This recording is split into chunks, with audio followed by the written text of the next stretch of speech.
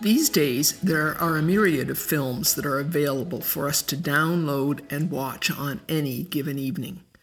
But I'm told they virtually all conform to one of 7 basic plot lines. That seems like a serious shortage of stories to me. But then I'm in no position to be critical. I have already confessed to you that I read a ridiculous number of Harlequin romances when I was a teen, and in them there was only one basic plot. One of the common plot lines in the old westerns that some of us watched as kids was revenge. Homesteaders are barely eking out an existence when bandits come through, shoot the man and the son, and leave the woman paralyzed by grief. A world-weary hired gun comes into town, almost certainly played by Clint Eastwood, who else? And eventually takes up the widow's cause, hunts down the bandits, and kills them in a spectacular shootout. The film has made the viewer deeply empathetic to the widow, and so we are delighted that she's been avenged, and that she no longer has to live in fear that the bad guys will come back for her. Justice, safety, a chance to vicariously process some of our own latent anger, and Clint Eastwood all in less than 2 hours? What could be better? No wonder it is such a common plot line and the basis of so many successful movies. Movies like Unforgiven, The Good, the Bad, and the Ugly, and although without Clint, Django Unchained. But while revenge as a response to being harmed is a common plot, it isn't the only one. I'm thinking of a story of a bitter ex-con who finds himself an outcast from society. Someone finally takes pity on him and welcomes him in. Sadly, he doesn't repay that hospitality with gratitude. Instead, he rips off the one person who has shown him kindness. But when his benefactor confronts him, it's not with vengeance, but with grace. It's the story of Jean Valjean and his host, Bishop Bienvenu, in Victor Hugo's Les Miserables. In a profoundly moving scene in front of the arresting officers, the bishop chides Valjean, not for his ingratitude, or worse, for his theft, but for leaving behind the candlesticks that Bienvenu said he had also given to him. Before Valjean leaves, the bishop implores him, "Jean Valjean, my brother, you belong no longer to evil, but to good. It is your soul that I am buying for you." Instead of the revenge movies' payback and violence, we have grace, generosity, and redemption. I was thinking of these 2 types of stories not simply for their contrasting plot lines, but because of the emotional response they draw out of me. I might finish each of the movies and declare that I loved it, but there would be a difference in how I feel. The revenge movie grounds me in a world where cruelty is the norm, justice comes through violent payback, and occasionally the good guy wins. But the candlestick episode in Les Mis leaves me awash in tears and aching with nostalgia for a place where I have never really lived, a place of grace and forgiveness and hope. But it is a place that I've heard of. I think that Jesus would tell me that the place I'm longing for is his kingdom, his very countercultural kingdom, a realm awash in grace and forgiveness and hope. Today we are continuing our series, I Think He Has Something to Say, a distillation of the 5 teachings that Jesus returned to again and again throughout his ministry. And today we will look at forgiveness. It's an important topic. For many of us, it's central to our faith. But even so, it may not be an easy subject, because I suspect I may not be alone in both loving the beautiful doctrine of grace, but also harboring an ugly desire for payback.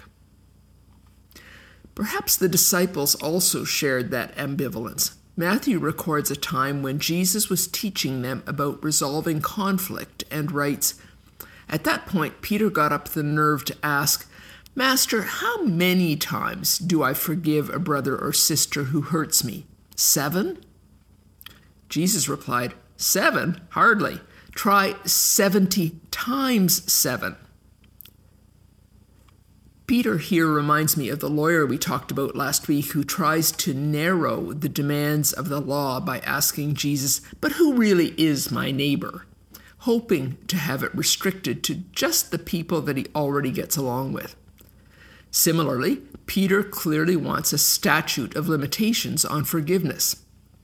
He probably thinks he is being really tolerant when he offers to forgive a brother or sister up to 7 times.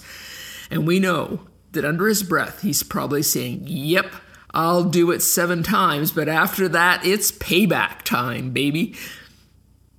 Jesus' response that Peter is to forgive 70 times 7 essentially means he is to offer unlimited forgiveness. I'm guessing Peter wasn't thrilled with that response. And we may not be either. Why is it that we find forgiveness so difficult?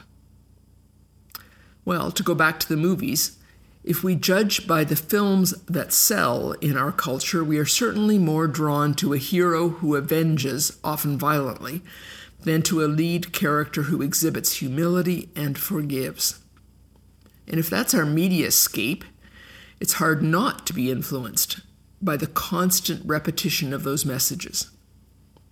But it works the other way, too. Studios make movies of that ilk because they recognize that the thirst for payback seems a hard-wired part of our psyche. Psychologists tell us that as human beings, we're programmed to avoid danger or anyone who has proven to be untrustworthy. Therefore, thinking about forgiving someone who harmed us goes against our very instincts. But there are also more personal reasons why forgiveness can be unappealing, particularly in cases of being harmed by someone we trusted. We may feel that we have to hang on to our anger because the harm we endured was such a defining event for us. When we have suffered, it can become a central part of our identity. How can we ever be known by someone who doesn't know our pain? And that may mean to us that we have to hang on to it. Memories of abuse may be complex, confusing, and not always accurate, sometimes even overlaid with blame we place on ourselves. And the thought of having to wade into that toxic brew can make forgiveness seem impossible. And frankly, I'm not suggesting that one should wade into that alone. When the pain is that deep and complicated, a counselor or therapist can be a necessary guide on the path. Finally, we may balk at the idea of forgiving because we misunderstand what forgiveness is. We may think it means that we need to accept what happened to us, that it was okay to declare it's all good. Or we may think that we need to resume a relationship with the person who harmed us as though nothing ever happened. Or we may think that in order to forgive, we need to make ourselves forget.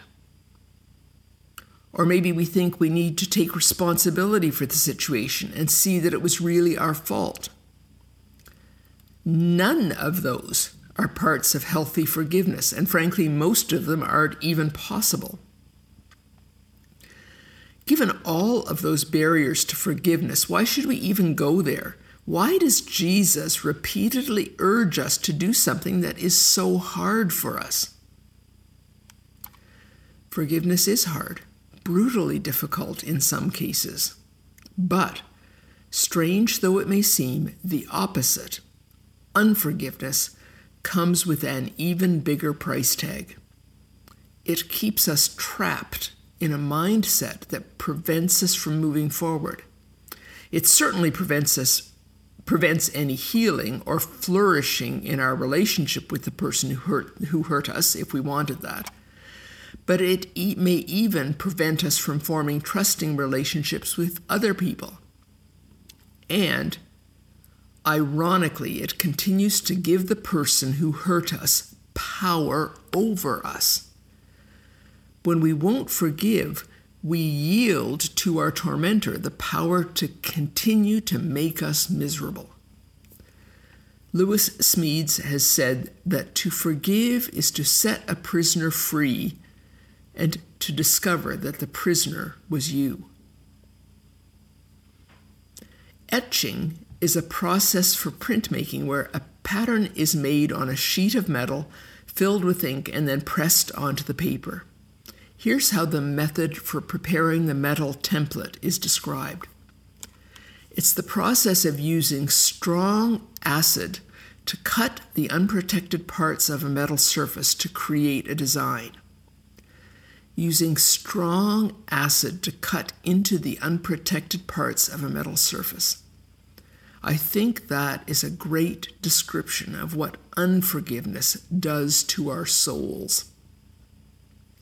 It's like a constant drip of battery acid, scarring us and causing us ongoing pain. Jesus wants to free us from that pain. And for that to happen, we have to walk the path of forgiveness. We have to follow Jesus on the path of forgiveness. Jesus, who forgave his cruel tormentors, and perhaps just as surprisingly, forgave his closest friends. You know, the ones who deserted him in his darkest hour. A smaller offense from someone close to us may hurt us far more than a bigger offense from a stranger because we've made ourselves vulnerable to them. But Jesus forgave his faithless friends. The first word he speaks to them when he meets them after the resurrection is, "Peace, peace be with you." Or maybe in the vernacular, "I'm not mad at you." The early Christians who were committed to living out the ethic of the Sermon on the Mount saw forgiveness as an essential part of that. Think, for example, of Stephen, a leader in the early church and a gifted orator. He is dragged before the high priest on trumped-up charges, but he uses it as an opportunity to preach about Jesus. As you can imagine, that doesn't go down well. Here's where we pick up the story in Luke's account. "And after they had driven him out of the city, they began to stone him. And the witnesses laid aside their cloaks at the feet of a young man named Saul. As the rocks rained down, Stephen prayed, 'Master Jesus, take my life.' Then he knelt down, praying loud enough for everyone to hear, 'Master, don't blame them for this sin.' His last words. Then he died." It's a remarkable story of faith and faithfulness, and it's a beautiful picture of forgiveness that refuses to demand any kind of payback. Let me highlight a few specifics. The first is that Stephen doesn't wait for his attackers to own up to their wrong and ask for forgiveness before he offers them forgiveness. That may not sit well with us. After all, why should they get off so easily? We may even want to drag out the process so that they can know some of the suffering that we have endured. I'm thinking here of the 50s jazz song, "Cry Me a River." Now you say you're sorry for being so untrue. Well, you can cry me a river. Cry me a river, 'cause I cried a river over you. One of the problems with this approach, in addition to the fact that it doesn't align at all with the forgiveness that Jesus taught, is that it puts all of the initiative on the person who hurt us instead of seeing it as work that we do in ourselves. Getting another person to change isn't the point of forgiveness. It's about focusing on the part that we have control over, the state of our own hearts. Secondly, I noticed that he doesn't minimize what they've done. He calls it sin.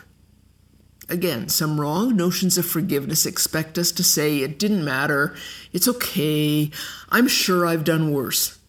That's not Stephen's approach. True forgiveness acknowledges the magnitude of the wrong and still forgives. I also note that Stephen not only forgives them, but he begs God to be merciful to them. This is true forgiveness. We may be willing to bury the hatchet because we're secretly gleeful that the one who has wronged us will ultimately be punished in a higher court. I'll forgive you, but God's going to get you for this in the end. Stephen has so completely forgiven that he has no desire to see them punished. In 1984, Pope John Paul II was the target of a failed assassination attempt by a Muslim militant, Mehmet Ali Akka. Ali Akka's motives were unclear, but at one point he said he was trying to start a holy war between Christians and Muslims. Given the history of the Crusades, perhaps his reasoning wasn't all that faulty. But his violent act was met not with revenge, but with grace. The pontiff had been rushed to hospital and undergone life-saving surgery. While he was still in hospital, in his first public statement, he urged people to pray for God's mercy on my brother, Ali Akka, whom I have already forgiven. Later, the Pope visited him in jail and personally offered his forgiveness, an act that was so countercultural that a picture of it made the front page of Time magazine. Later, the Pope successfully appealed to have Ali Akka's sentence reduced. This is forgiveness. You may have noted that so far I've not mentioned any role for the person who caused the harm in the forgiveness process. And I won't apologize for that. I do think that many of our struggles with forgiveness stem from the fact that we think it involves vulnerably engaging with someone we don't even want to be in the same room with. It's important to be reminded that we can be freed from our heavy burden of unforgiveness without ever speaking to the person who harmed us. But sometimes there is a possibility for more, an opportunity to share forgiveness. That can come when both parties have done their work. The person who was harmed honestly facing the magnitude of the harm, but nonetheless letting go of the desire for payback, setting down the incredibly heavy burden of unforgiveness. And for the person who did the harm, it's the work of facing head-on the impact of their action and taking responsibility for it. With that work done on both sides, the together work of rebuilding trust and intimacy can begin. In the initial moments of the pain and betrayal, it may feel as though there is no way the relationship can ever survive.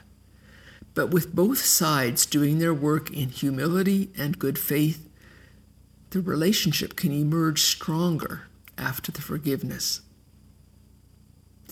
I mentioned earlier that the first century church actively tried to live out the ethic of the Sermon on the Mount. But despite that, there was conflict. Conflict between leaders, conflict in the congregations. If you read the early history, the history of the early church and the letters written by the apostles to their congregations, a non-trivial amount of the content addresses conflicts. In one sense, that's inevitable. Someone once told me that in a relationship between two people, there are only two ways to avoid conflict. Either one person is so completely cowed by the other that they never express an opinion, or the two people have identical opinions about everything, in which case the relationship is meaningless. Much as we may dislike conflict and the pain that often results from it, it actually sounds more appealing than either of those alternatives. And so we choose to live in community with each other. In a disparate community like this one, where we may hold many different perspectives, views, and opinions. We do that knowing that we will hurt and disappoint each other, but knowing that the freedom of forgiveness is available to us.